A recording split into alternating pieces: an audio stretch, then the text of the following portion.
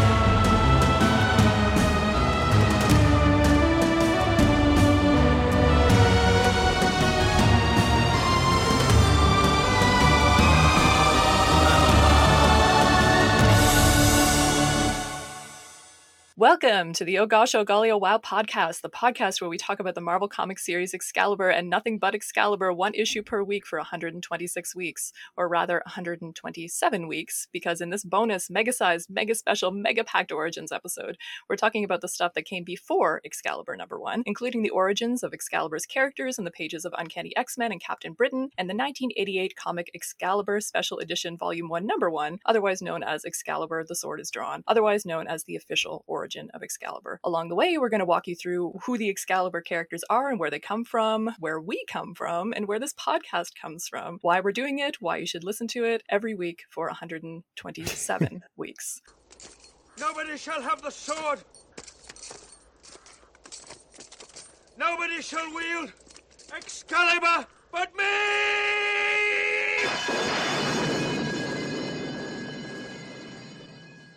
So let's kick things off with some intros to us. We're going to have some frequent guests on the pod, but the main cast is here with me now, starting with myself. I am Dr. Anna Papard. I'm a writer, talker, occasional university instructor, and Kurt Wagner's unofficial PR manager. I am joined by whichever one of you wants to jump in first. Chris Maverick, or you can call me Mav. I am a, 97-year PhD student. Less than that, it feels like it. Finishing my dissertation in English Lit, Literary and Cultural Studies at Duquesne University. I'm also an adjunct professor there and at Mount Aloysius College in Pittsburgh, Pennsylvania. I'm a lifelong comic fan, and I am one of the co-hosts of another podcast, Vox Popcast. And how about you, Andrew? Would you like to introduce yourself? Sure.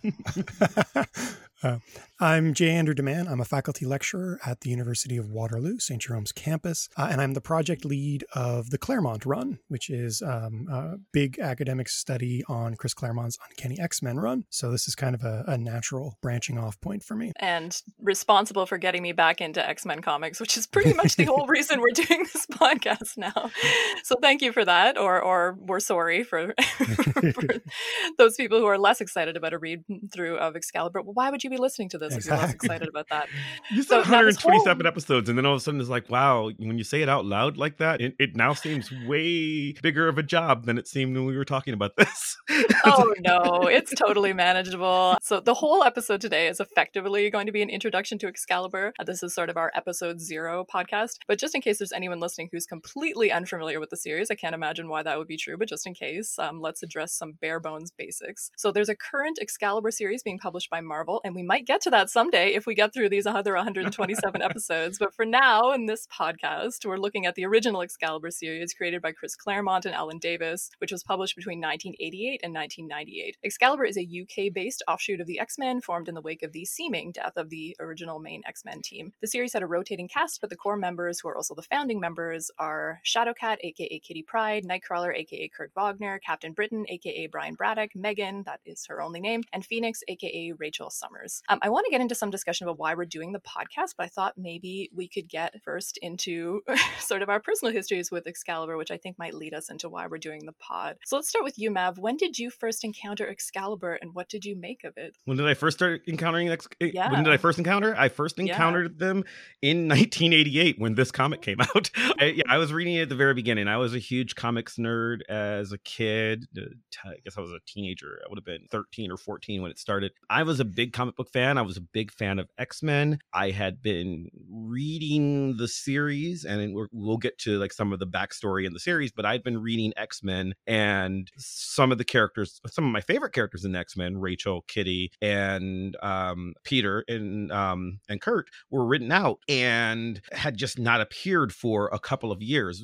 And then when they announced this series, I was like, oh, well, I'm excited about this. I get to read about Kitty Pryde and Kurt Wagner again. So that's where I jumped on. So I read it from the very beginning. I jumped on and got this first special edition, which they weren't really called that yet. It was just an issue. And then I kept and then I kept reading the series when it came out. So did you read it all the way through the first time? I did. I have a weird obsessive compulsion with completeness. So there are points, we will discover over the next 127 weeks. We'll discover that there are some points in the series where I was less than pleased with the direction that it was going, but I was pot committed. Once I started, I was like, I've got to keep going and see where this ends up. So yeah, I'm less like that now, but especially since I had started with an issue 0, it was very much I've got to keep going, because what will I do? How will I find out how this ends? It was a little easier for me because during high school I worked at a comic book store, so I had a discount and access to be able to just order whatever I wanted. I was doing the orders, so I just made sure that we had that comic in place, as opposed to when I first started, I had to like sort of go to the comic book store or a newsstand, God forbid, because just in the 80s it was harder to get comics than it is now in a lot of ways. So there was a little bit of work early on to make sure I got every issue, but I did. And then when I moved to college, I got them at my local comic book store in the 90s and until it was over. So yeah, I read the entire series run when it started. That's awesome. What's your history with Excalibur, Andrew? I think Mav has 3 issues on me because I started at like issue 4, which is the classic janitor on the cover of the all black cover. I think at the time I was reading around X-Men, so I was approaching it from a sort of completionist perspective as well, just wanting to like fill in all the gaps in my narrative understanding. Excalibur was being referenced very occasionally in X-Men at the time, so I thought I would check it out. Immediately hooked. I think for me, the thing that was kind of really appealing as a teenager was I loved X-Men comics at the time, but the sort of sexual pathology, let's say, of X-Men was very serious and very gritty and maybe even like subversively terrifying, whereas Excalibur had this kind of sex positivity to it that I was really drawn to as a teenager at the time. Especially in that era, because when you're talking about sure. the Inferno era of X-Men, which is the Goblin Queen. Yes, low grade. We're trying to introduce you to BDSM, 14-year-old Mav. Please enjoy. But it's evil BDSM. Yes. Oh my God, that's funny. Well, I cannot wait to talk about the sexual politics of Excalibur. Obviously, one of my favorite topics. I first encountered the series quite a bit later. I think I was probably 27 when I read it for the first time. I'd already been reading I kind of started reading Marvel Comics in my early 20s when I was a grad student, and I'd already been doing some sort of comic scholarship when I probably read Excalibur. X-Men, strangely, was my last Marvel franchise. I'd read like everything, including all of Marvel Cosmic, all of Avengers, all of like multiple runs of other superheroes before I finally read X-Men, and I don't really know why. But anyway, when I was reading it, Nightcrawler quickly became my favorite character, and then when Paul Smith started drawing him, he became my obsessive favorite character. And when Alan Davis started drawing him in Excalibur, I kind of fell off the deep end and have never really recovered. But there's things that I love about it besides just my deep obsession with Nightcrawler. I love this world that they create in Excalibur. I love, as I mentioned, the sexiness of this world. I love the relationships. I love the kind of genre mixing. I love the drama, humor, romance, action. I love that it's this group of misfits against the world, which is very classic X-Men, but as Andrew mentioned, sort of a little bit different than kind of the gritty tone that the X-Men had acquired during that time. And we're going to get back to all of these things that we love so many times throughout these 127 episodes. But sort of extending from our love from this series, why are we doing this podcast? Why do we think that Excalibur is worth revisiting? I mean, obviously we're revisiting it as a fun nostalgia kick and an excuse to just talk about a fave, but beyond that, do we think it has value to revisit this series at this point in time? Yeah, I think for me, the big thing with Excalibur was when I first read it, my inclination was, this is so cool. We're going to be seeing this kind a story forever, and we didn't. You know what I mean? It is kind of unique, the different genres and ideas and themes that it was bringing together in maybe comics history for me. So I think it needs to be chronicled in week by week depth. I think it is relevant in a very weird way, because I want to return to what Andrew said at the beginning. At this point in comics history, and again, I was living it at the time, but I think especially looking back on it as a scholar now, the 80s was a very, not just in the X-Men, it was a very grim and gritty style. That was a point where everybody is sort of dovetailing off of Watchmen and Dark Knight and trying to be dark. Right. We're moving into this image revolution and everybody's trying to be dark. And there's a lot to be said, the sexual politics, but also the political politics, they're getting heavy into their race allegory at this point. And everything is dark and dreary. And that's just what comics were. And Excalibur is this one shining bright spot that Andrew's right, was unique at the time, and you would think that it was so innovative that you would think it would have sort of launched some, at least some pretenders, some, copycats. It did a little bit, but not to the extent that one would have expected back then. But I think now, looking back on it from a 2021 perspective, I think it sort of has, right? Because the irreverence that is in Excalibur is largely what you get in a different way, but it's what you get with stuff like, if we look at current Marvel series, Deadpool or Champions, these sort of meta context, fun, we're enjoying this while talking about it. And then you move into things like the MCU television shows as we record, but after people listen, WandaVision's about to premiere, and you've got that sort of thing happening in the superhero world outside of comics again now in 2021, that maybe Excalibur is just 30 years ahead of its time, right?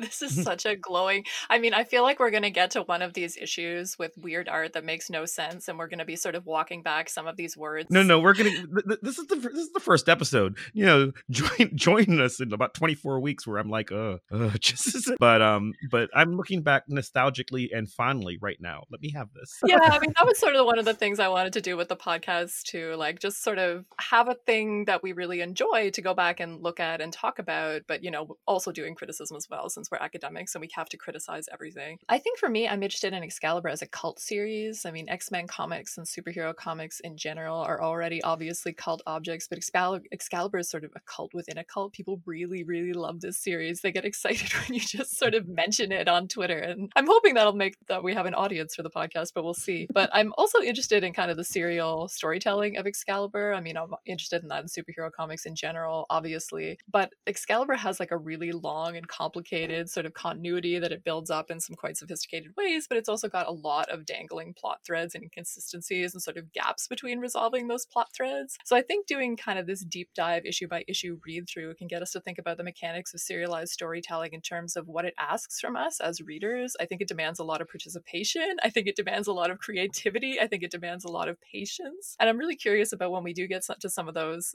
issues of Excalibur that are maybe less strong than some of the other ones, and to see what we kind of make of them and how we kind of process those within this larger, and again, largely complex and complicated and successful ongoing story. So in general in the podcast, just to give you an idea about what we're going to be doing, so we're going to be doing, as we've been saying, a deep dive into every issue of Excalibur, rereading the series issue by issue. We'll talk about sort of the mechanics of particular scenes as relevant. We'll talk about the evolution of the relationships within the team. We'll talk about issues of representation. We'll talk about historical context. We'll talk about what works, what doesn't, and why. Basically, we want to have some fun revisiting this series, but also hopefully give you some smart, historically and culturally situated visual and narrative analysis, as well as befitting our day jobs as academics. So for the rest of this particular episode, as I mentioned at the top, we're talking about origins, including the origins of the Excalibur cast and the origin of the team, which is officially formed in Excalibur, The Sword is Drawn. We're going to talk more about the history in future episodes. It's something that we'll keep revisiting throughout the podcast, but we'll try to give you just some broad strokes of that history for today.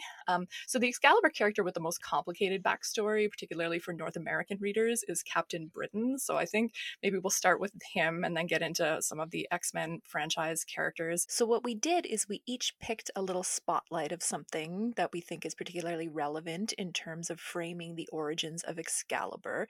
And I believe Andrew is going to tell us a little bit about Captain Britain. Captain Britain began as a sort of cynical effort on Marvel's part to drum up readership in the UK. He was created by Chris Claremont and Herb Trimpe in 1976 for Marvel UK. Claremont himself describes the effort to produce the character as sort of slapdash. Claremont was given the title because he was British, which is true, but Claremont's family left Britain when he was 3 years old. So the result was a generic and unremarkable character who existed in a sort of simulacrum of British culture and mythology. Nobody liked it. Claremont would, however, write the character into the domestic Marvel universe in the pages of Marvel Team Up, where Brian Braddock is the college roommate of Spider-Man, and they have some adventures and shenanigans and such. During this time, Claremont would also introduce Betsy Braddock, Brian's sister and future X-Man Psylocke, but she's not really recognizable to fans of that character in any way beyond name. Then in 1982, the character who had strung along in various Marvel UK publications got a major shot in the arm with the arrival of a young writer named Alan Moore, who teamed with fellow British creator Alan Davis, who had taken up the character 1 year prior alongside writer Dave Thorpe to create some of the best goddamn comics of their respective careers. Under Moore and Davis, Captain Britain became a superhero cosmic horror, a dark and deeply human meditation on the innate cruelty of the superhero's burden and on the concept of post-traumatic stress disorder long before the DSM had even identified that as a thing. The Jasper's Warp storyline is, in a word, spectacular. Even notorious self-critic and general grump Alan Moore continues to look back on it with affection and pride. Moore would also introduce the character of Megan, sort of. Not really.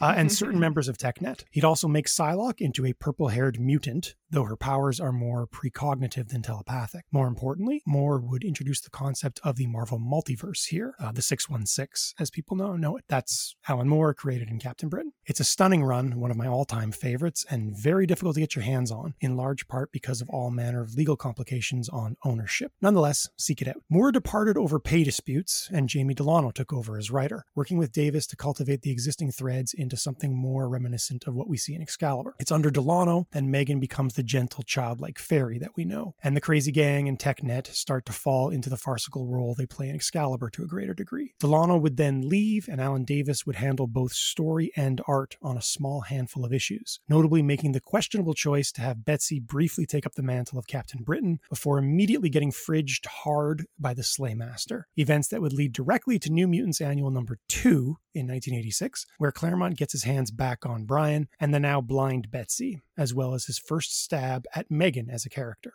But more importantly, bringing the world of Captain Britain into direct dialogue and connection with the X-Men line, thus setting the stage for Excalibur. One thing to note heading into that series is that Claremont, to his credit, doesn't immediately undo retcons of the character he created, even though he very easily could have, given how obscure the Marvel UK publications would be to an international audience of Marvel proper. Claremont was a fan of Davis and Delano and Moore's work, speaking openly about how impressed he was with their cultivations of the character and his world. One exception to this, however, might be Brian. By the end of Captain Britain at Marvel UK, Brian was a traumatized, resentful, deeply dark character. And Claremont's Brian Braddock starts out that way in Sword is Drawn, but gets progressively sillier, more pratfalls than existential terrors. With that exception, the Captain Britain mythology, setting, and side characters that we get at the start of Excalibur would have been wholly unfamiliar to most of its audience. But even then, I think we get a sense of a lived-in world when we pick up Excalibur, one with the complexity and nuance that only time and development can create, thus giving the Sword is Drawn some firm footing to stand upon. Yeah, I'm really curious about when we get into our issue by issue read through, because when I read through Excalibur, I had not read any of the Captain Britain stuff before, and there's all of these characters from it that get introduced in all of the. I'm just am I supposed to know these things? And you just kind of have to roll with it. And I almost feel like that's part of the cult value of Excalibur, because it's very confusing. Yeah. And that kind of creates that kind of, affective bond in a way, because you're just like, wait, what? These concepts and characters are so great. And for a long time, like, you couldn't actually read the Captain Britain stuff because it was all tied up in Marvel UK. So anyway, that's part of what's interesting about the serialized storytelling here, I find. It was even, we talked about, our first time reading this. I was reading these as they came out. I jumped into, we're going to talk about Excalibur #0, Sword is Drawn, in a little bit, but I jumped into that as a lifelong comic fan. I'd been reading comics 7 or 8 years at this point, which isn't that long, but I was 14. So, I've been reading them for about 8 years and was very up on my Marvel mythology. But to me, at this point, Captain Britain is a character I'd seen in a couple of Marvel team-ups with Spider-Man. And he is a character that I know most of what I know about at that point in 1988 from his entry in the official handbook to the Marvel Universe. So that's what I knew about him. And then when we jump into Excalibur #0, since I was unable to get the Captain Britain comics, this is a couple of years before I started working at the comic store, there's so much in media res. Like, it's here's the tech net and just go. You've never heard of these people. Don't worry about it. Keep on board, because we're not going to slow down for you. Yeah, for sure. Yeah. And I think the in media res, well, we're going to get to Sword is Drawn, but I think the in media res there is quite effective in terms of sort of engagement, just because it sort of opens up this bigger world. But we're going to get to that. So let's move on with our other spotlights. I'm going to do my little predictable spotlight on Nightcrawler, because I think you're going to talk about Mutant Massacre. Yeah. So I think mine will lead directly into yours. So I wanted to spotlight the 1985 Nightcrawler limited series by Dave Cockrum, which I think relates to Excalibur in some interesting and compelling ways. So Nightcrawler, as we're all very aware, was created in All New, All Different X-Men 1975. Well, he was actually created kind of by Dave Cockrum before as a DC character and not used, which is why Cockrum is often sort of associated as the creator of the character. But he first officially appeared in All New, All Different X-Men in 1975, so Giant Size X-Men #1. And he's been a mainstay of the X-Men franchise ever since, other than when he was briefly dead. But even then, he would show up in Wolverine's imagination and things. So he was still around. And infesting the Jean Grey school in tiny versions of himself, that kind of thing. So the 85 limited series involves Nightcrawler being sent on a multi-dimensional adventure by accident by Kitty Pryde. It's a very zany series involving cowboy dinosaurs and pirates and sentient sharks and a whole army of tiny Nightcrawlers, both male and female. This dimension-hopping zaniness is obviously relevant to Excalibur, which does some similar things, particularly with the cross-time caper storyline, which we will be talking about soon enough. But I think what particularly stands out to me about this series as a template for Excalibur is the way it sets up Kurt as kind of a point of view character within a zany world. I really love the use of him in that role. It's often kind of the cis straight white guy in that role, encountering this zany stuff and commenting on it and being kind of our anchor point. But using Kurt as an anchor point, this character who is himself already zany, already weird, already perceived as monstrous, is a nice little twist on that convention. It also speaks to one of the fundamental things I love about Kurt, which is his emotional intelligence, which actually extends in a lot of ways from his weirdness. So my read on him is that he has this sort of especially deep understanding of what it's like to be different, what it's like to be an outsider. He's an outsider among outsiders, right? He's also, as a defense mechanism against kind of his outsiderness, especially committed to being liked. He wants to be everybody's best friend. And this makes him really, really smart at managing people. And we see this in the 85 limited series, where he's great at thinking through problems and making allies, and he's never afraid to make allies with weird people or animals or monsters that other superheroes might avoid. I think the 85 Nightcrawler limited series informs what makes Kurt so likable in Excalibur and what makes him eventually the natural leader of Excalibur. His ability to think outside the box and manage volatile personalities with calmness and empathy becomes the basis of his successful leadership of Excalibur after a failed leadership experience with the X-Men, which ends in his near death in the Mutant Massacre, which I believe Mav is going to walk us through. Yeah. So the Mutant Massacre, I like to think of the Mutant Massacre as quite possibly one of the most important crossovers that no one should ever go back and read. Just as a little bit of history, in 1986, when this comes out, it's published in October of 1986, Marvel is just figuring out their crossover formula. In 1984, they had done a very largely successful crossover called Secret Wars, which runs 12 issues from 1984 to 1985 and crosses over all of the most successful titles in the Marvel line at that point. But the majority of the action of Secret Wars, the narrative, happens within one self-contained 12-issue, what they called a maxi series. A year later, from 85 into early 86, they do Secret Wars number 2, or Secret Wars 2, which is far less successful. It's 9 issues, and it tries to cross over into every title that Marvel was publishing at the time, which becomes complicated because this is the very beginning of people started getting into the direct sales market, and it was almost impossible to read the entire story. Things would happen in one book that you've never heard of, and it was impossible to follow along. So later in 1986, in October, is when they do the Mutant Massacre as sort of a step in between. There is no series independent of the crossovers. You are just supposed to read them in the titles that you're already reading at this point, which is Uncanny X-Men 210 to 213, New Mutants number 46, and X Factor 9 through 11. And for some unexplained reason, a couple of issues of Thor, 1 issue of Power Pack, and 1 issue of Daredevil, which are largely ignorable for the major series. The plot of the Mutant Massacre doesn't matter as much. Frankly, there's not much to it. It's a collection of villains known as the Marauders who work for Mr. Sinister, and this does not matter because he is not going to come up again.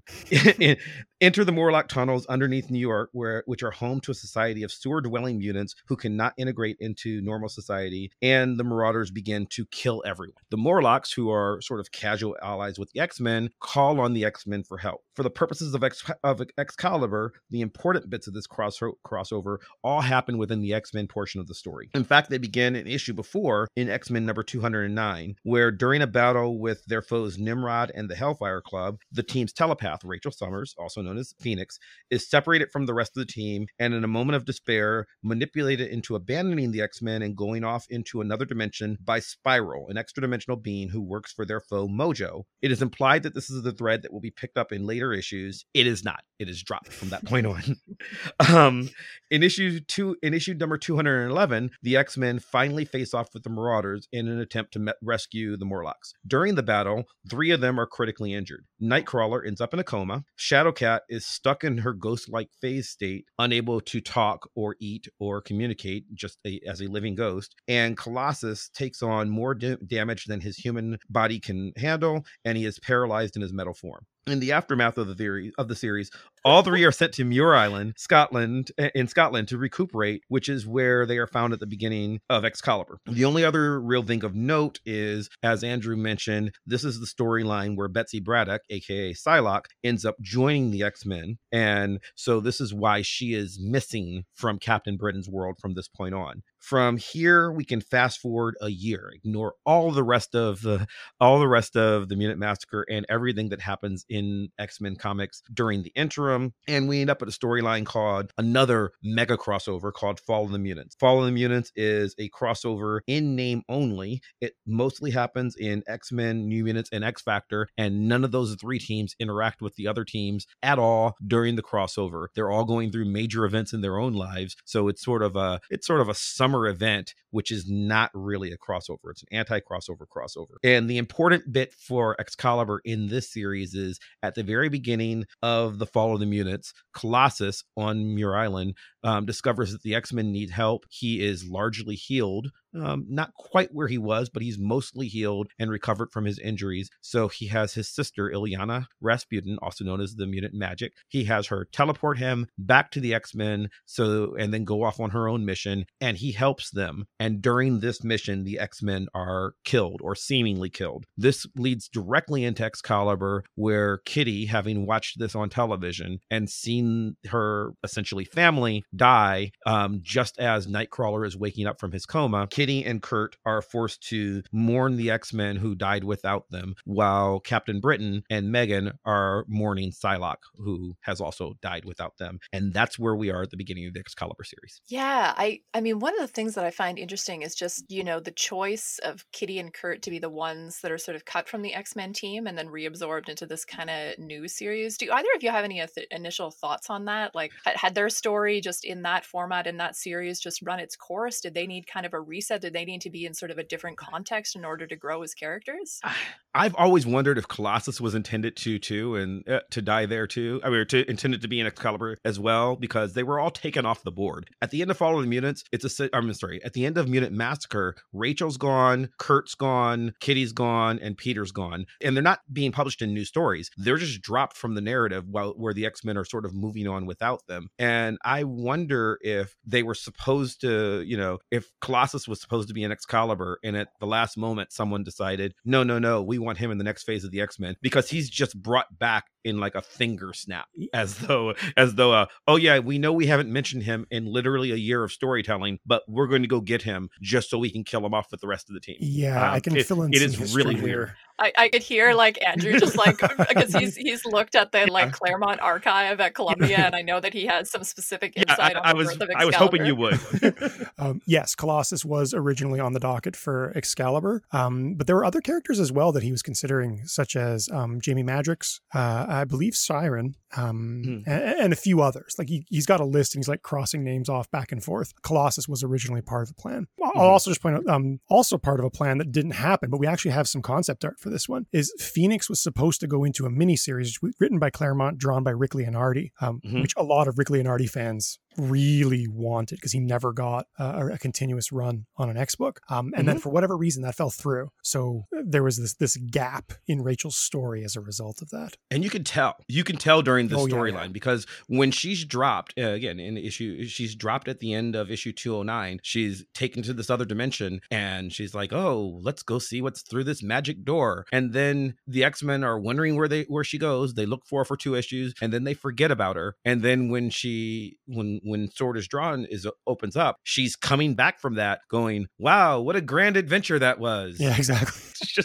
It's just completely, she's literally gone from comics for 2.5 years. And yeah, some stuff happened, but nothing important. Let's go. Yeah, and she was developed hard in X-Men. Like he was putting a lot of attention on her. And then she's just abruptly cut off. Gone. Like, which is why I felt like I can't really recommend going back, because out of context, unless you're going to go back literally 50 issues at this point and read all of Days of Future Past through this point, nothing with Rachel will make sense at that point, because it literally just gets dropped, and it will be completely unfulfilling unless you're willing to go through the larger project of spending about a decade's worth of comics catching up to largely where you end up at the end of Excalibur. Yeah, exactly. Yeah, wasn't Kurt's foster sister / girlfriend Amanda also supposed to originally be on the Excalibur team? Yes. I had to mention it because a lot of Nightcrawler fans are really not big fans of her, largely because of the confusion. So do I. I like her as a character, but I think it's the foster sister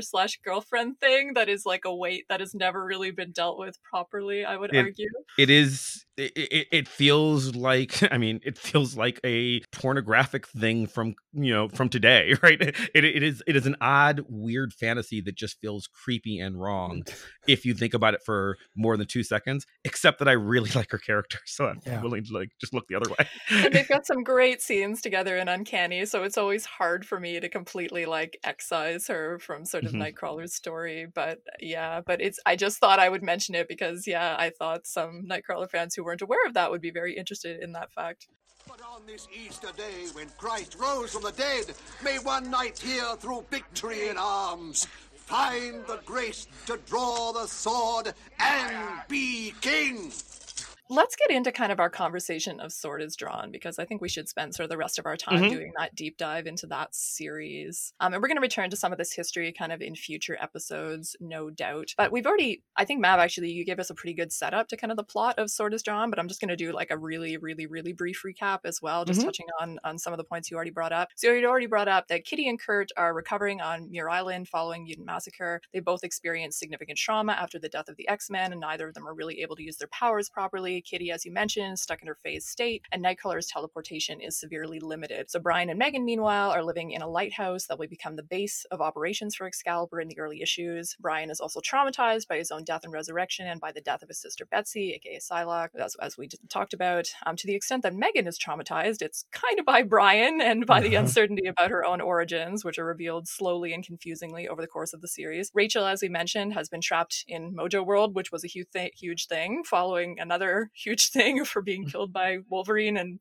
it's another huge thing connected to another huge thing about her being from the Days of Future Past storyline. But basically, leaving some of those things aside for the moment, the team is formed when a group of alien bounty hunters known as the TechNet are sent by the Omniversal Majestrix Saturnine to kidnap Rachel because she possesses the Phoenix Force, which is a threat to the universe. Rachel is also being pursued by the War Wolves, who are these kind of shiny metallic wolf creatures that want to send her back to Mojo World. The issue concludes with a three-way fight between the TechNet, the War Wolves, and the future members of Excalibur, from which the good guys, of course, emerge victorious, at least temporarily. Then Kitty, Kurt, Rachel, Brian, and Megan have a campfire and decide to carry on Xavier's dream of fighting the good fight by becoming Excalibur. They share a big, smiley, adorable hug, and that's effectively the beginning of Excalibur, and the next issue is issue number 1. So let's delve deeper into some of this in terms of unpacking how this issue sets the stage for the series, these wonderful character relationships, the mission, all that good stuff. And I thought we might start with how each character is introduced. We already spoke about it being kind of in media res, but I also think it gives us a really good snapshot of each of the characters in the introduction that we get to them. So the first character that's introduced is Kitty,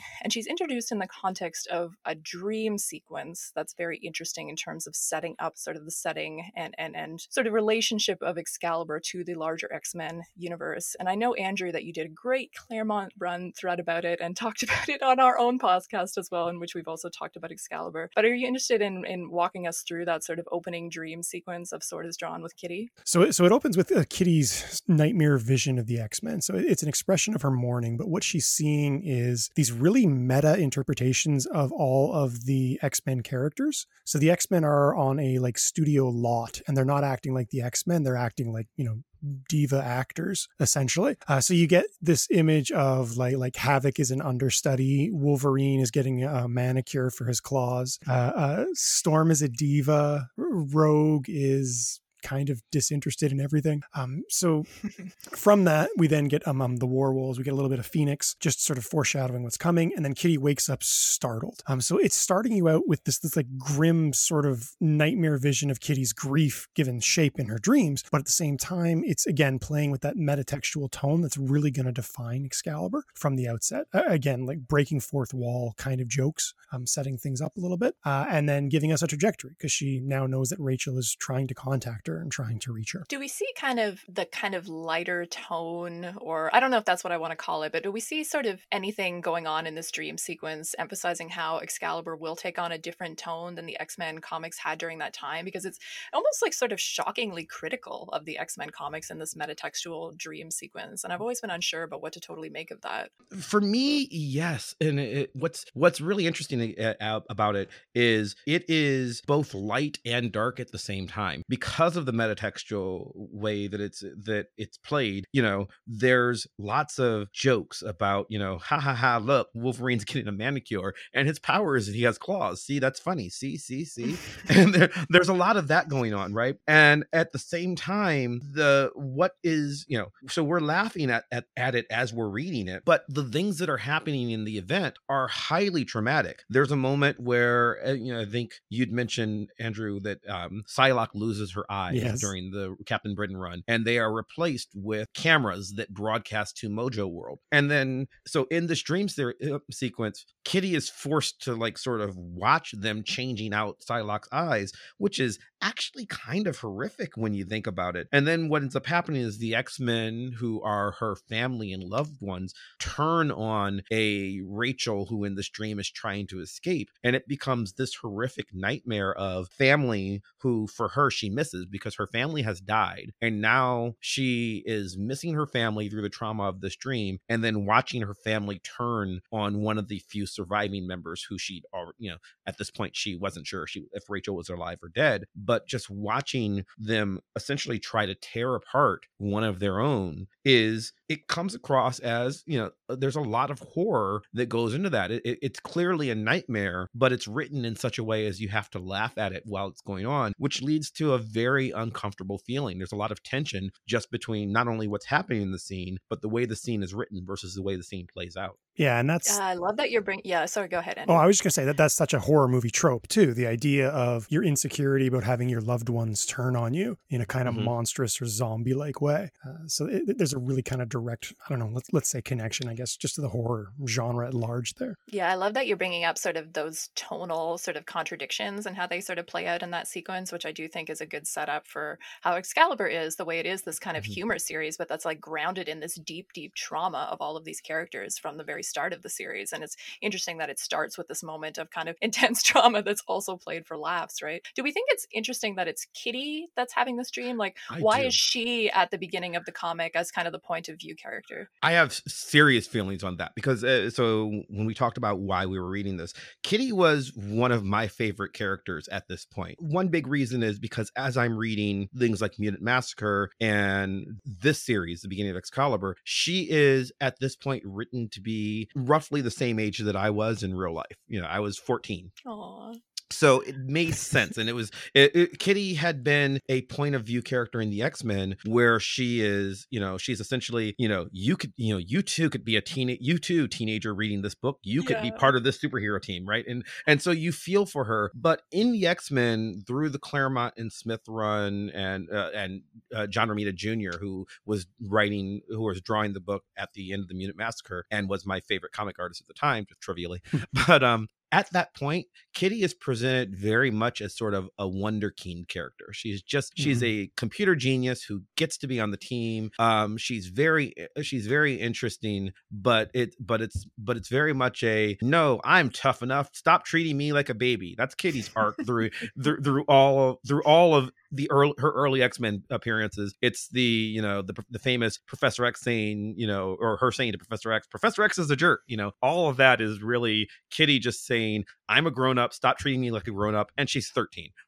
But that's her storyline. And then she disappears for 2 years of comic. And when we join her at there's lots of parts of the Excalibur run where it's not quite 100% clear how old Kitty is, but she's a teenager probably at this point. She's clearly not 18, but she's maybe 16, she's maybe 14 or 15. It's not totally clear, but she has grown a little bit and she becomes in this moment, and I think because of the horror movie tropes, this helps. From this point on, Kitty is written much more as a horror movie final girl, even outside of this dream, right? She is less perfect in a wonderkind kind of way than she was going in, and she deals with more, she's got like the Spider-Man thing going on where she's dealing with more teenage drama in her personal life, as well as trying to balance the superhero life. She's still incredibly smart, she's still glamorous and a superhero, but it really, I think, reestablishes her character for what will be the adult Kitty Pryde moving on to this day, even though she's written as an adult, a real adult now, but it establishes the new direction of her character away from just sort of the bratty kid who Wolverine takes a liking to, which is what she had been earlier. Yeah, I like that. It sort of grounds her and opens her up in ways, right? Yeah, I think there's a layer of dramatic irony there as well. Like everyone reading this book knows the X-Men are not dead. So having this story unfold around this sort of, let's call it unnecessary grief, is really pivotal in launching Excalibur for me. The idea that this is the collateral damage of some terrible decisions that the X-Men have made, and everybody's going to, suffer emotionally at a spectacular, almost suicidal level. It's implied in a few cases, and I think that helps us look at Excalibur as almost like having moral high ground over the X-Men. Yeah, I mean, I've always had a hard time even convincing myself to like kind of the era of X-Men that was happening concurrently with this, because I just have to read about Storm and Wolverine going on and not telling Kitty and Kurt that they're alive, and I can't forgive them for that. And part of my inability to forgive them is just how genuine sort of Kitty and Kurt's grief, especially, and Captain Britain's grief too, sort of comes across in Sword is Drawn. And I mean, Nightcrawler and Wolverine have kind of an interesting touching reunion in sort of the pages of Marvel Comics Presents. They like ride a horse together and make out. Not make out. Freudian slip. There's the fanfic version. Yeah, fanfic version of it that you're talking about. There's a little shipping going on. Definitely. It's got a weird. This is again where we have to look at the cultural context of when this is being written. The storyline reason. So the X-Men did die in Fall of the Mutants, but they were immediately brought back to life by Roma, who is a character we've not mentioned yet, but will become important in the course of Excalibur. So Roma knows that the X-Men are alive again. She has brought them back and offered them a chance. They've made a specific choice. Storm makes a specific choice to allow the world to believe that they're dead so they can be better at their mission and they can protect their loved ones who might be in the crossfire, which makes sense maybe if you're Spider-Man or Captain America or some other hero, but literally everyone these people know and love is a superhero. They're not protecting anybody. Kitty, so it's not like a thing where, okay, if everybody thinks I'm dead, then the Kingpin's not going to come after Aunt May. That's not a thing in Storm and Wolverine's world. In Storm and Wolverine's world, Mojo is just as likely to attack Kitty and Kurt with them dead as he is with them alive, which is the entire reason Excalibur is a book, right? So it does come across as unnecessary trauma, not because they didn't make a sacrifice, but because it seems needlessly cruel. And when it finally goes away, several issues in, the world doesn't change anything. It's just trauma inflicted on loved ones for no good reason, which is a problem for the X-Men series. But I think to the credit of the Excalibur series, they deal with it in a very, particularly in this book, the fact that Brian, and we're going to get to him soon, but Brian becomes an alcoholic, not because he was a great guy to start with, but a lot because of this decision that they've made. It drives him to drink and it causes serious problems. I sort of wonder if we're already getting at part of sort of the sort of like obsession with the Excalibur series that some fans tend to have, because I mean, it's like part of like my really strong affiliation with this series sort of is because they sort of manifest some of that grief about not just the death of the X-Men, because obviously as a reader you knew that they weren't really dead, but manifest some of that grief about some of the darkness of the X-Men sort of franchise during that time. And I've always sort of read that dream sequence as sort of related to that in a certain sense, and sort of establishing Excalibur as a different place that you can locate yourself during this era. So Rachel is technically the second character that's introduced, because she's featured in Kitty's dream. How is she thematized here? What are some of the themes that are sort of bound up in the introduction of Rachel here that are going to sort of become important parts of how her character develops in Excalibur? I mean, we have her introduced like in chains, right? Fighting to be free. Yeah, in her hound in costume. Her BDSM outfit. Yeah. Yes.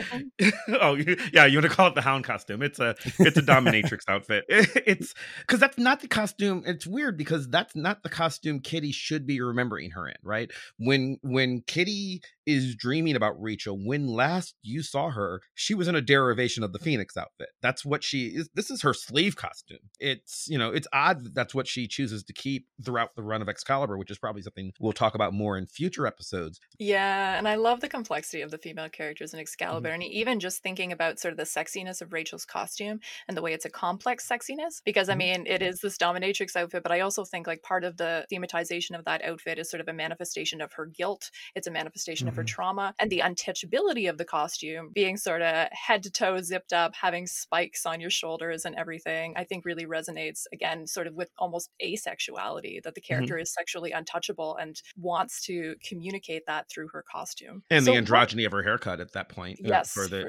very much for a 1988 series. She's got this buzzed. I mean, when we first see her, she's using a ponytail, but this quickly becomes the buzzed mullet that is sort of it's actually probably becoming a little dated by 1988, but it is very much an element of 80s punk culture that is sort of applied to her. Yeah, for sure. And I like some of the stuff that we see in Sword is Drawn, where we get the reactions of people like on the subway and stuff, like to Rachel's appearance, or when she crashes into the masquerade party as well. We get sort of all the different thoughts that she's feeling from people, and some people are like, oh, she's totally hot. Oh, she's too rough trade for me. And you get these sort of conflicting reactions to her sexuality that I think is really interesting. I think also at play there is sort of the contrast from the last time we saw Rachel, where she was characterized as uncertain, possibly suicidal. I'm sure you know there's the fan theory that she was manipulating Wolverine to stab her. And just like always conflicted, brutally conflicted, no confidence whatsoever, just anger. That was the closest she ever got to confident. And the character that you see manifest in Sword is Drawn has clearly been through something because she's acting differently. Even her relationship to Kitty. Rachel was not close to Kitty in the pages of X-Men. No. They had a couple scenes together, but that's about it. So there's nor Kurt. She wasn't that close to Kurt. She probably knew Kurt better, but I in X-Men, Rachel is written as having been close to Kitty. Rachel's from an alternate future, which is barely touched on in these books, but she's written as having been close to Kitty's older self, and that's the relationship she had. So Kitty, the younger Kitty, is kind of a stranger to her in many ways. What I like about this series is that you're seeing their relation, the Kitty, Kurt, Rachel relationship, lesser so with Megan and Brian, but they get brought in here, is very much we weren't the closest members of this family, but we're all we have left. So they're banding together on that, which to me is a very real response to trauma, right? Like if you think about a funeral, oh, it's so nice to see you again, person that like I only see at funerals, So this is literally, they've lost their entire family here, so they're leaning on each other because at the end of this book, Kitty and Rachel will say, we're the X-Men, we're what there is now. We're what the world's got. Are we good enough? Doesn't matter. We're what we've got. Yeah, and it sets up kind of a sorry. Go ahead, Andrew. Oh, I was just going to say it's reestablishing some of the intrigue around the character, right? Because we do have this gap. She was at her absolute lowest point, walks into Spiral's whatever shop, and then 2 years later comes out looking completely different, acting completely different, and sort of being the inciting force for Excalibur to get together in the first place. So now that gap becomes intrigue, right? It becomes, what did Rachel do? What happened to Rachel? It gives the plot a little bit of momentum. Yeah, it's sort of a reboot and sort of a redemption for her character quite directly, right? She calls deserting the team like her shame, and she's going to make sort of reparations for it. And she's actually the one that kind of comes up with like, we should form this team and like carry on Xavier's dream, and she's the one who has the big speech over the campfire at the end of the comic that sort of propels the formation of Excalibur, which is interesting because it shows her being a really hopeful character in that scene, and that's part of her redemption, it seems to me, here. And we should note too that she doesn't have access to sort of her memories from that other timeline for much of the Excalibur series, which sort of speaks to that sort of reboot of her character as well. She did creepily know Kurt in that reality as kind of an uncle figure, and then later dates him, which is, I don't want to get into that here, but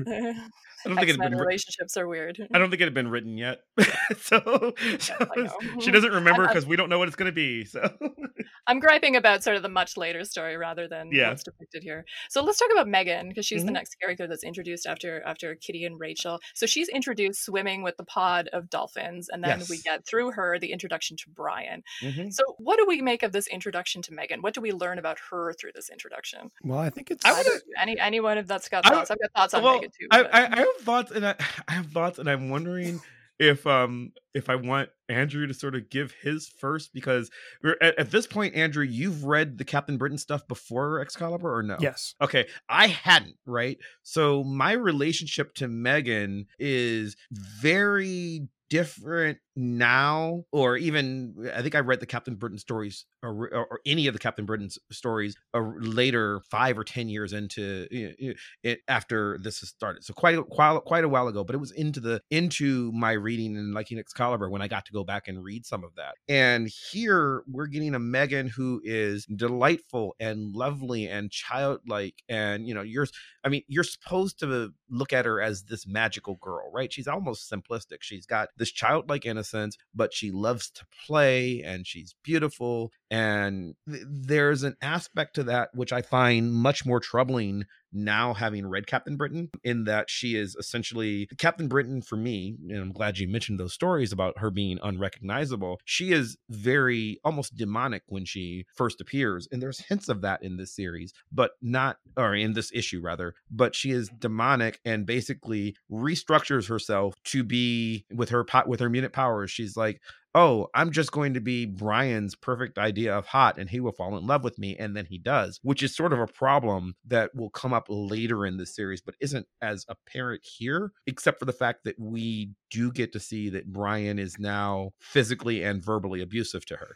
Yeah, he's mean to a dolphin, which is like Major taboo.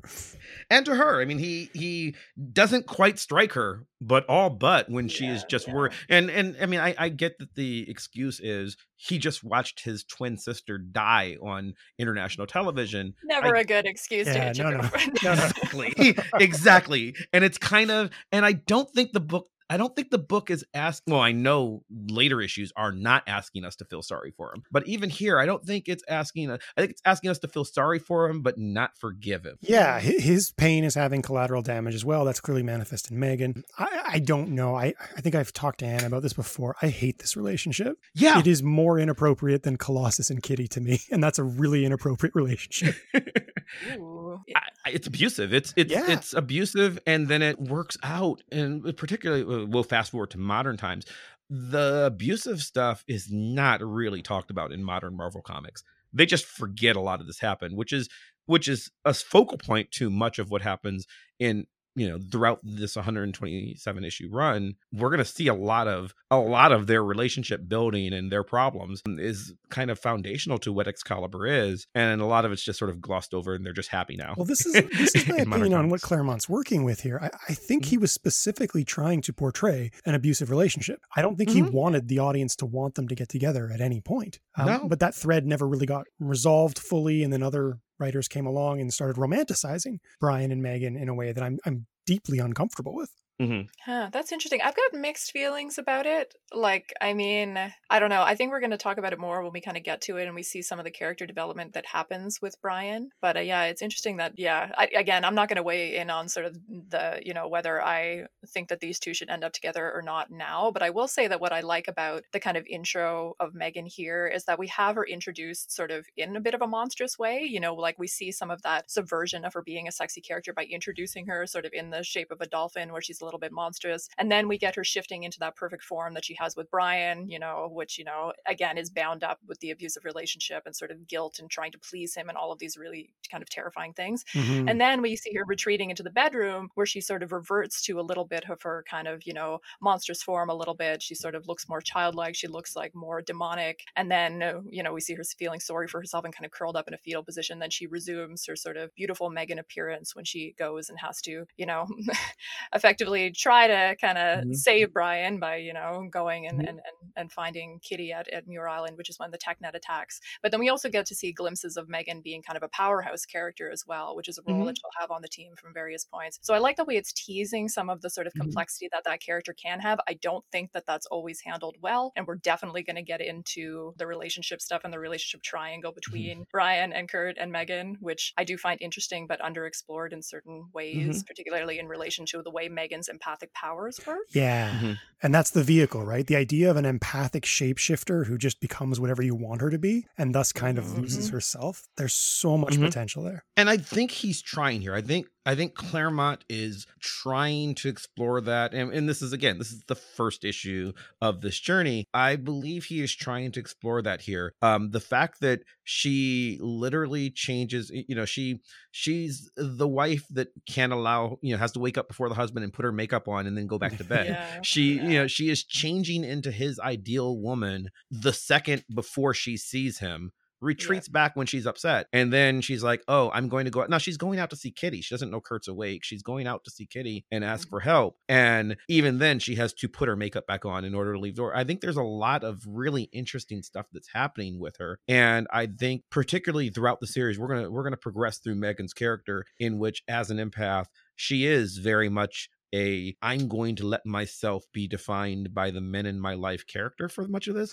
But I think there's an awareness to this, which sort of, particularly when contrasting her with Rachel and Kitty, there's an awareness to what Megan is that makes it not a mistake, right? She's not just a girlfriend to be fridged for Captain Britain's redemption.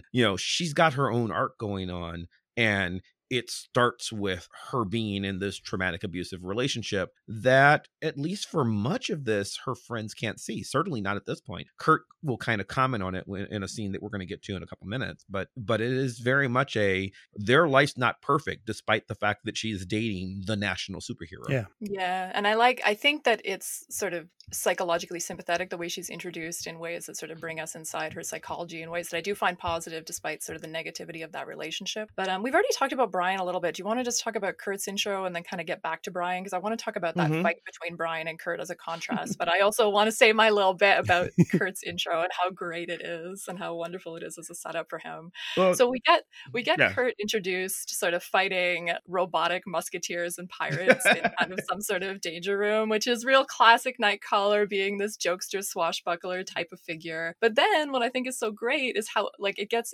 undercut by this intrusion of reality, where he gets stabbed by a sword by one of these robots because he is operating the program without the safety protocols. He instinctively teleports to save himself. He has forgotten that his teleportation doesn't work as well as it used to. He's on the floor and he can't even reach up. He's so so exhausted just from that one teleport that he can't even reach up to turn off the program and save himself. And luckily Kitty comes in and shorts out the program so he doesn't die. And then she tears into him for running the program with the safeties disengaged. And he has this thing about, he's being super macho, but it's like, I had to see if I'd lost my edge and everything. And she's just like, what the hell, Kurt? And you get this conversation about how he has maybe this death wish, either related to sort of guilt about his newfound disability or more directly related to his guilt because he even says this, his guilt about not being present when the X-Men were killed. And yeah, just seeing that kind of old Nightcrawler, sort of the jokester kind of figure with this intrusion of reality, I think is really powerful in terms of what's going to happen to Kurt's character development in Excalibur, and it really sets that up well. We have the old Kurt and kind of the new Kurt, and showing too how those two things are related, that, his sort of escapes into fantasy are related to trauma. I mean, he's here in the danger room running this program as a manifestation of trauma in a lot of ways. And the way it sort of manifests those contradictions of the character, but also shows, sort of signals what his character development will be. I just love that so much. I wanted to ask you, because again, your favorite character, and this sequence is the focal point of the Kitty Kurt relationship throughout the rest of the book and much of the series. We're establishing a status quo. Now, they were close. They were very close in the X-Men days. This is not a change from where they were. Kitty is very much a supporting character in the Nightcrawler series that you listed. And this is, Kitty is effectively Kurt's little sister. This is how they treat each other. Little sister, big brother. And she's walked in on this and she basically accuses him of trying to kill himself in order to be with the rest of their family, and he doesn't deny it. And again, they do have a relationship where he is clearly the older brother, she is clearly the younger sister, and he is usually very parental and protective towards her, but she lays into him there. And she's like, what are you doing? What the hell's wrong with you? And she takes on the more parental role suddenly in chastising her, and chastising him, so it gives them sort of an equal footing suddenly that wasn't present in the X-Men books. So I wonder what you make of it. Was he really trying to kill himself? Is she right in calling him out on this? And what do you think this does to their, it's only like 3 pages, but what does this do to their relationship as they're, sort of talking things through and talking about the way that they are jointly dealing with this trauma sort of together and apart at the same time? Yeah, I love this scene. So this is like an iconic Kitty Kurt scene. It's one of the top 3 all-time Kitty Kurt scenes. I mean, just the way that, if we're going to rank these things, if you're a person that cares about these things. But anyway, but the way that we see sort of her maturity sort of manifesting through him, and that's sort of something that had been in Uncanny too, but I think this is sort of an extension of that sort of some of Kitty's moments of maturity manifest through her getting over her initial fear of Kurt and becoming one of his kind of strongest supporters. She has 2 iconic speeches, both in God Loves Man Kills, and another one in the pages of Uncanny, where Kurt's being attacked by a mob, or the Reverend is calling him, you dare call that thing human, and Kitty has the impassioned speeches about Kurt is the best of us and he's my friend and I choose him over everybody else. So they do have this kind of deep bond from there, but I think kind of it's once again sort of groundedness and intrusion of reality that we have here with her kind of yelling at him, and which is not something we'd really seen before, and kind of accusing him of having a lack of maturity, and her maturity almost embarrasses him into realizing that he is being being really immature. And that's sort of the start of his progression into a different type of character. So I really love the way they kind of work against each other here and sort of provoke their own character development. I just love it so much. Yeah, I really like Kitty's anger in particular, for a lot of the reasons you're saying, Anna, just because it's out of character, but specifically the idea that Nightcrawler is always sort of the soul of the team, and Kitty's watching her, metaphorical soul start to lose faith a little bit. Yes. And I think it's really cool as a character that her response to that is like will, and she's just going to shout at it until it's ready to fight again, which kind of awesome. It's a nice heroic beat for Kitty, and I think it really establishes her, at least in this issue, as the motivational force behind the team. There's an intentionality behind it because she's aware of what's going on, and she is not the loving soul of the team, at least not yet. And she's not capable of being it. But she knows that right now, she knows everybody else is dead. She knows Kurt's been in a coma for 2 years. She knows he's hurting. He's her family. And she knows it's her job now to be there for him because there's no one left. And this is the only way she knows how to do it. She's like, okay, I don't know. I'm going to yell at you till you're better. and which is, again, in my mind, I'm going to place her as, just because I was calling her 14 when the X-Men died, I'm going to say she's 15 going on 16 here. Ish. And this is basically who she is right here. It's what, I don't know how to handle this. So all I can do is yell, but I know I have to fix you because I need you too. Yeah. Well, and the identifiableness of that, like her coming out of this trauma, and like sort of the one adult-ish figure that she has left is Kurt, and he's in the danger room, like with a death wish, trying to kill himself. Right. I mean, he deserves to be yelled at. Yeah, and Andrew, you mentioned the complicated relationship between Colossus and Kitty. I'll put it that way, but it's still her boyfriend that she just watched get killed on television. Along with essentially everyone else that she loves. It's a weirdness to where she has no one else to fall on. She has no one to lean on. She is a kid. She's a very responsible kid, but she is one. And to me, this entire scene reads as, I need you to be better. I need you to be better so that I can fall apart because I'm the kid and you're the grown up. So, shape up is what she's telling him. And I think in doing so, this is where, and what makes Sword is Drawn interesting with Kitty as a focal character is this is where Kitty really starts to grow up and starts to realize, as mature a 14-year-old as she is, now she's a 15-year-old who has to be a grown up, and the world's different for you now. So how are you going to navigate? Yeah, and there's sort of a connective tissue to the writing of the actual story here, or maybe just the theme of the issue. The whole point of The Sword is Drawn is being broken and finding the will to get back up. And Kitty is that will in this issue. Everyone else is completely incapable of, as you said, being an adult. So it's up to her, and that inversion and being out of character like that really shows that maturation that you're talking about, Mav. Well, can we talk? I want to talk about, so one of the other, again, for Nightcrawler, but I think for this series as a whole, in terms of setting up sort of the contrast between the characters and sort of the motivations for the characters, is that fight between Kurt and Brian that I mentioned. So it's one of my favorite scenes, so we got to talk about it. But so what happens is that Megan goes to Muir Island. She finds Kitty and Kurt there after the scene we were just talking about. The TechNet shows up. We will mention them briefly. We're going to be coming back to them. They kidnap Kitty and Megan, and Kurt manages to teleport away. And then he goes to find Brian at the lighthouse because he obviously needs help rescuing them. And then you get this showdown between Kurt and Brian, where Kurt shows up at the lighthouse. Captain Britain is drunk. He tosses Brian in the ocean. And then they have this fight. And Andrew, you gave such a wonderful description of this scene one time in terms of Kurt gives this speech about being a hero, and you said that Kurt is talking like to Brian, but he's really talking about himself. Could you sort of walk the listeners through that a little bit? I think you kind of hit it exactly right. It's a pep talk. He's had this sort of call to consciousness from Kitty, let's say, realizing the mistakes that he's been making, and he's needing to find that sort of follow through to get him to where he wants to be now. So helping out Brian is a way for him to kind of externalize his own ambitions and allow him to kind of help himself. It's like clearly the speech goes way beyond the mechanics of the scene that they're actually in. I think for me, the speech, and it's not part of the speech, but there's a very important thing that really gives context to this speech that happens a few pages before.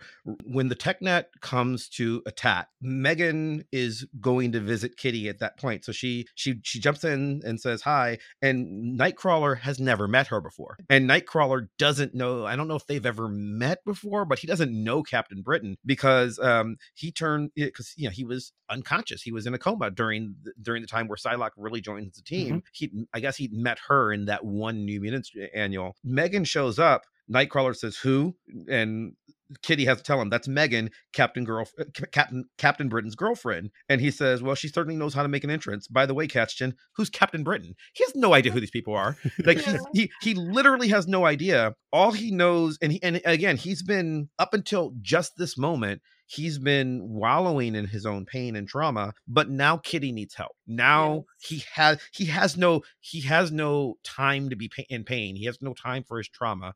The only family he has left, as far as he knows, has been kidnapped by space aliens. He can't save her alone. So it's like, well, all right, I'm going to go find Captain Britain. He finds Captain Britain. Captain Britain is unconscious from drinking himself into a stupor. And Kurt does not have time for this because the Kurt from X-Men was way too happy-go-lucky to, Kurt's seen Wolverine on a bender like this before. He doesn't have time to deal with Captain Britain on a bender. I don't know this dude. Look, I'm going to throw you in the ocean. You survive, you don't. Let's figure it out. He just does not have the time for Captain Britain's BS. So that's where he starts from. And that is what I think makes him realize, okay, yeah, maybe you're dealing with trauma. So are we all. So now I'm going to yell at you while really yelling at myself. So I think that Kurt needs Brian to be more broken for him than he is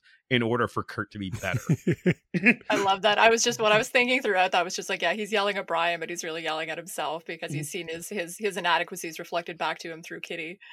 Yeah, I just love this scene for Kurt so much. Like the first time I encountered it, I was just like, it was like a game changer scene for him. Like we'd never seen him get angry like this before, like throw somebody up against the wall and like yell at them. We'd seen him stand up for people before, but we'd never seen him do something like this. And I think showing that he's capable of sort of doing this, it's setting him up as a leader as well, sort of setting up his capacity to sort of manage the people on this team and not, again, as you're saying, just be that sort of happy-go-lucky, being everybody's best friend character, because it was sort of like the obsession with being liked that often made him a bad leader of the X-Men. I know, Andrew, you've written on Claremont Run before about sort of his self-sacrificing nature as a leader of the X-Men and sort of, that related to, in my mind anyway, some of his sort of obsession with being liked. And here, he's not afraid to like make Brian hate him. He's just like, we have to get shit done. And it's so great. I don't know this guy. I don't care.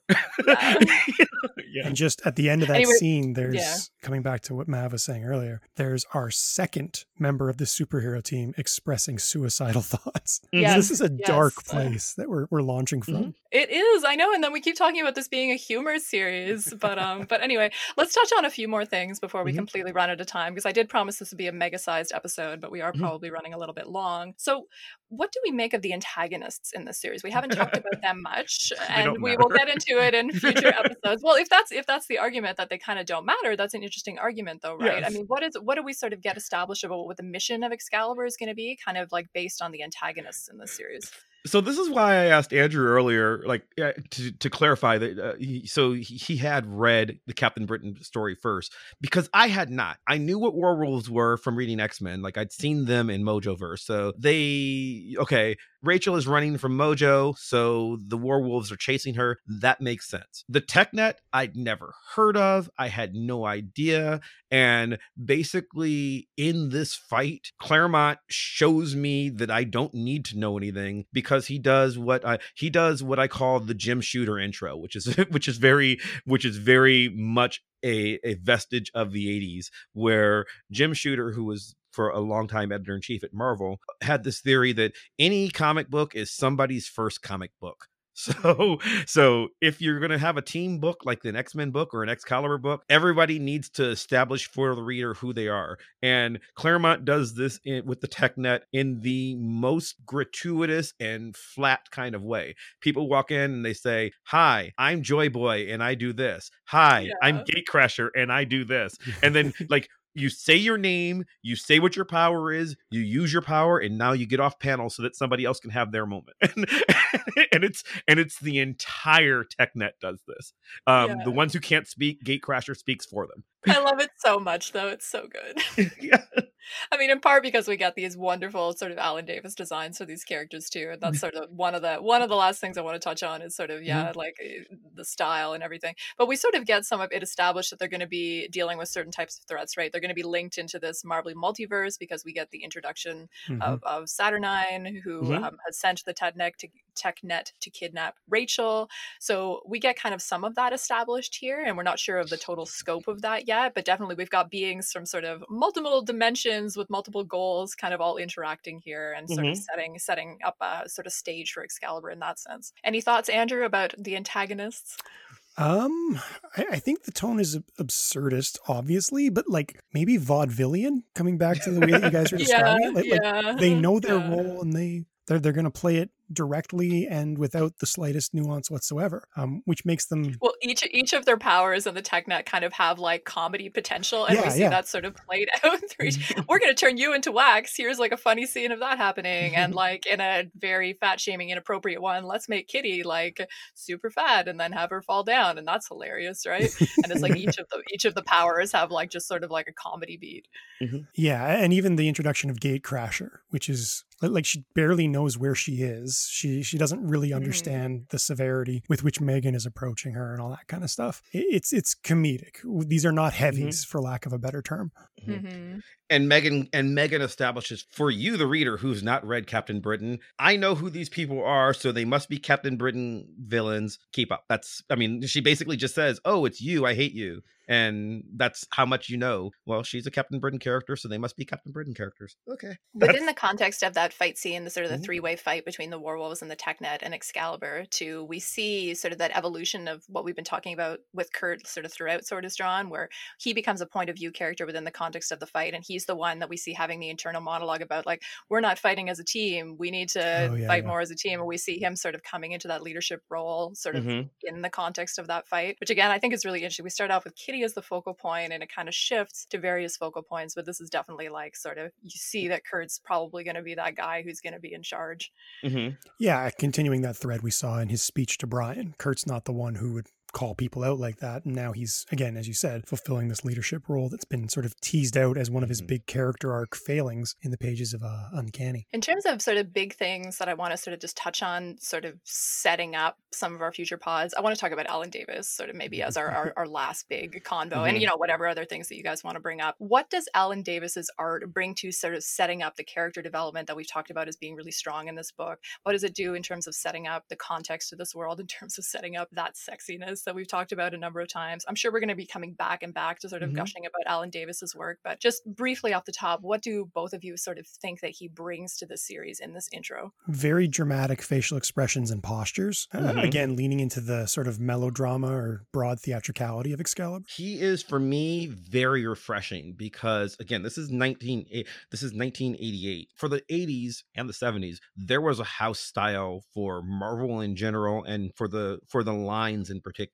And for the X-Men, it meant, do the best you can to draw like Paul Smith. That's like that's where they were. And I'd said at this time, my favorite comic artist was probably John Romita Jr. I was a huge fan because Romita Jr. was very clearly in his early career, I draw like my dad. Hire me because I draw like my dad. That's what he did. And then over time, over his run on X-Men, and later when he moves over to Punisher, he starts developing his own style, and it was interesting to watch that develop. But one of the things that made him interesting in the 80s was he didn't look exactly like he was drawing like John Buscema, John Romita Sr., or Paul Smith, which is what everybody else was doing. He was doing something else. Davis is just threw that away. He's got a vibrant style. It's very expressive. It's almost cartoony, but also in a way so much more realistic than the how to draw the Marvel way Buscema style that had been going on up until that point, to where it just felt fun and refreshing. And he's so dynamic that it works with the series. The women look different. They all have they're all sexy, but they're different kinds of sexy. Kitty is a believable 15-year-old girl. Rachel looks like, she's a grown woman. She's probably 18 or 19. And Megan is a supermodel, but Yeah. but she's trying to be a supermodel. So they're different and they're identifiable, and you can see, you know, Kurt as this perfect athlete and Brian as literally a brick house. You know, he is Brian looks like, you know, the best professional wrestler that you can possibly find, which is interesting to see him that way, because that's not what Captain Britain had been up until that point in his relative few mainstream Marvel appearance. Yeah, it's interesting the way he changes sort of the styling of some of the characters, and I think Captain Britain is a good example of that, right? I think sort of Brian's sort of cluelessness and kind of like, I want to say slow-wittedness sort of throughout a lot of, especially of early Excalibur, I think is sort of represented in that very sort of square, dominating sort of design of his body. He's very beautiful as well, but he's definitely very large and very hard and very solid, and I think that's sort of reflective of some of his thinking as well, and especially as it creates another contrast with sort of the grace and fluidity and sort of smallness of Kurt in contrast to him, right? I mean, yeah, I just think about Alan Davis like being so perfect for Excalibur because it's like he's great at doing like grounded fantasy. I mean, sort of the individualization of the bodies is part of that. His skill with facial expressions, which are very dramatic but also very humanizing. And then he's also just great at wild fantasy, and he's great at action scenes, and he's great at pacing, and having that sort of firm style and sort of really skilled hand sort of merging all of those different requirements for this very sort of tonally dissonant at times series. And I think it will get into some of the issues drawn by other artists, and Excalibur I think can come across as tonally dissonant when you don't have Alan Davis's sort of pencil behind it, but Alan Davis is able to sort of merge all of those things together and like almost like, I mean, he's the definitive Excalibur artist for most fans, I think. Yeah. Andrew, thoughts on Davis? Love Davis so much. One thing I want to point out, just because it is something distinctively different in this issue versus others, same colorist, Glynis Oliver, but in Sword is Drawn, we're using a watercolor kind of muted palette. For me, Davis shines with like heavy, vibrant colors, which is what we see in the rest of the run. Starting with issue 1. Yeah, it is much. Yeah, it feels, this was also, I mean, I'm reading it digitally today because I didn't feel like going through all of my old back issues, but I was curious about how we were all reading it. I'm reading it in like Excalibur Classic trade paperback. Well, I've got that, but what's interesting about it is the Excalibur Classic trade paperback was one of Marvel's, what they called at that time, prestige format books. So it's got a the best I can describe it for a modern reader is it was bound like a trade paperback that you would buy at a bookstore today. A combined heavier paper than the newsprint that other comics were on, but also very very glossy. And so the color palette for Sword is Drawn is actually quite muted for what most books that came out in that format used. And then the rest of the series, I believe from the very beginning, had gone to Baxter paper, which was the heavier paper than most newsprint comics of that time were, but uses a much richer color palette, as Andrew said, than this does. So even though it wasn't the bound trade paperback, it felt more like what Marvel was doing with those than other comics that were coming out at that time did. Yeah, like a prestige format. Yes. Yeah, for sure. I mean, yeah, so I can see it's sort of the intentionality there of even just advertising kind of the maturity of this series in a strange way, like through kind of that choice. But we're going to keep coming back to Alan Davis, and we're going to keep coming back to a lot of these dynamics because we have, once again, 126 more episodes to talk about all of these things. Any sort of final thoughts you guys want to address with some of this origin stuff before we move on to Excalibur issue number 1? Can we maybe talk about the campfire? Oh, yeah, sure. Yeah, okay. Yeah, well, I was going to before, but I didn't want to interrupt the Captain because I think that's the definitive Captain Britain and Megan shot, which sort of gives you, which I want to just analyze that one panel. So okay, so the story ends with like that's a transition. Yeah, the story ends with like the most contrived setting ever, where they're just hanging out on a cliff in Scotland having a campfire. But it's perfect, and right? Like Kurt is like making toast and like buttering it or something. It's like, where did this come? Yeah, I mean, is this a German thing? What is that? Well, I mean, most of them can fly. He can teleport. So I guess somewhere they stopped at like a local supermarket, picked up some groceries, had a campfire in the middle of nowhere where he's going to toast bread on a campfire stick. I've never done it this way, but okay. And there's this like, it is a little awkward how hard they work to force the British mythology into the like Professor X's mission. Yeah. So there's this like one speech that just is like, no, these are the same thing. We're going to be Excalibur and Camelot and Xavier's Dream. and Captain Britain and Megan just basically join them because. Yeah, well, and see that one panel. So there's this one panel when they first get to the campfire, which really sets up the weirdness of the premise for me, because I understand why Kitty, Curtin, and Rachel are the remaining X-Men, so we've got to follow this dream. I'm even okay with Rachel being the one who gives the speech, because she's like, I've been gone for 2 years. Yeah, no, I like that. And I'm not stopping now, because Rachel, for more backstory that we didn't give, she's not from our reality. She's from a future that she cannot come to be at this point. So she knows that the entire circumstances that led her to be born are never going to happen. She is entirely a person out of time, out of reality. This is my life, so I'm going to make the best of it. I get that. I love this panel in that, we've got going around clockwise. You've got Brian and Megan sitting together. Then you've got Kitty. Then you've got Rachel floating, but sitting there, and then Kurt. And it sort of establishes all of their dynamics. Rachel does not sit on the ground. She floats. She could sit on the ground, but she's got telekinesis and just is very naturally, this is how she relaxes. And what's interesting to me is the fact that Megan, who's ridiculously powerful, is sitting between the legs of Captain Britain as one might as a couple, but it is also him being extremely protective of her, even at this point, protective. And as we'll find, actually we saw a hint of earlier, often abusive, but also it just establishes how incredibly big he is, because this isn't just a woman leaning on her boyfriend. This is a woman leaning on her ridiculously massive boyfriend. So it sort of gives you, it very much establishes the scale. But then also with Rachel actually floating while she gives the speech, it's sort of, she's not going to be the leader, but it establishes her place of aloofness above everyone else on the team. Yeah, and her maturity as well. And even just the idea of the fire is like the light at the darkness. And Rachel wanting to hope in that optimistic future, because as you said, she's from this timeline where the X-Men are killed and, it's a total horror-scape dystopia. So it's great to see her being kind of that optimistic character and giving that speech. I was bothered by kind of the King Arthur speech, where I was just like, is that the King Arthur story? You're kind of glossing that a little bit, but that's fine. It's a take.